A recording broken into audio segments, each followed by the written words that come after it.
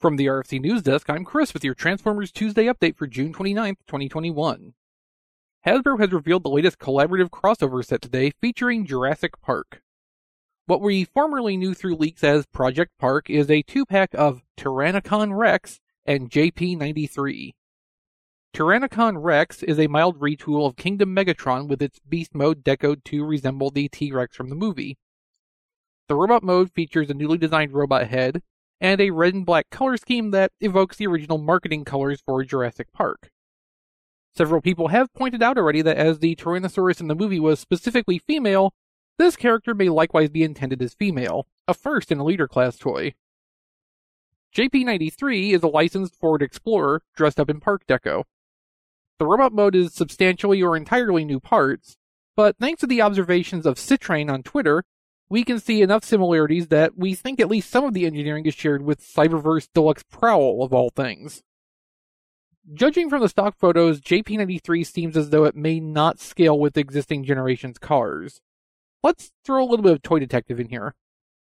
The fists resemble the proportions of Earthrise cliff jumpers, being among the smallest closed fists possible that will still support 5mm posts. The arms seem a little bigger by comparison than the cliffjumper families, though. We also have the presence of ball joints at the elbows and hips, which is very unusual in the current Transformers design philosophy. Kingdom's Beast toys have used ball joints again in limited capacities when space was at a premium, and Core Class toys use them to save on parts count as well as space. We also have limited examples of JP-93 next to Tyrannicon Rex in the stock photos, and since that mold is a known quantity, it makes a basis of comparison, and suggests the Explorer may only be around the size of an Earthrise Datsun or so in vehicle mode, and maybe on the small side for a deluxe in robot mode. It doesn't seem like it would be cliffjumper small as a robot, but it may fall short of the modern average size. But the real sticking point is the price. The set comes in at a mildly staggering $104.99 for a Leader class and what all signs point to being a small deluxe. Collaborative projects always hit higher than the equivalent price their size class would call for, and as a 2-pack this has an extra hurdle, double licensing. Besides the need to obtain rights to make a Jurassic Park product, licensing from Ford to make a realistic Ford Explorer would be a separate expense added on. The big display quality window box packaging probably hasn't helped either. The packaging for the set is designed to recreate the iconic scene of the T-Rex escape from the movie, which some may like to keep sealed for display. But at this price, buying a second copy to keep sealed is a pretty steep prospect. The set is expected to ship from Amazon in November, and become available through Pulse and other participating retailers starting in December. We've also got quick notes about 2 other collaborative branded items coming in the near future. JT Prime on TFW came up with the product copy for an Amazon truck Optimus Prime. The description sounds like a retool of Earthrise Optimus, which is retooled to make the truck mode a licensed Volvo semi-cab. It's also supposed to come with accessory Amazon boxes to put in its trailer. We don't have any images to go along with this, but there is at least one model of cab-over-engine Volvo truck in service that this will probably resemble in order to keep the retooling as minimal as possible. And finally, an updated listing was seen for Project Bat, now featuring the name Draculus, confirming that it is a movie monster crossover, but little or nothing beyond that.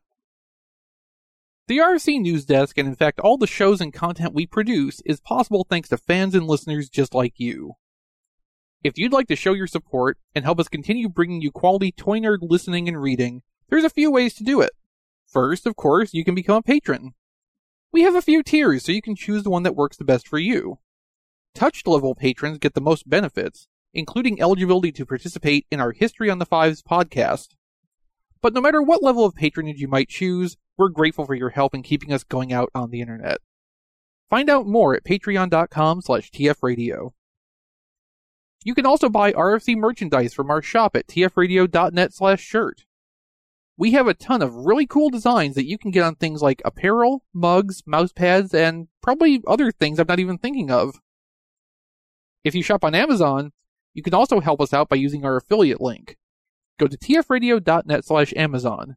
It'll send you to Amazon's front page, but now anything you buy will send some revenue back to us without costing you anything extra. We'd love to have you come and hang out with us on Discord. You can find our server at tfradio.net/discord. We read audience comments from the Discord server every week during the live recording of Radio Free Cybertron, so it's a great way to interact with the show, and it's a pretty cool place to hang out the rest of the week. You can find more RFC News content at tfradio.net/news, and all of our shows, new and old, can be found at tfradio.net. If you want to watch us as we record the show every week, head over to tfradio.net/live Wednesday nights at about 8 p.m. Eastern. I'm Chris, and this has been your Transformers News Update from the RFC News Desk.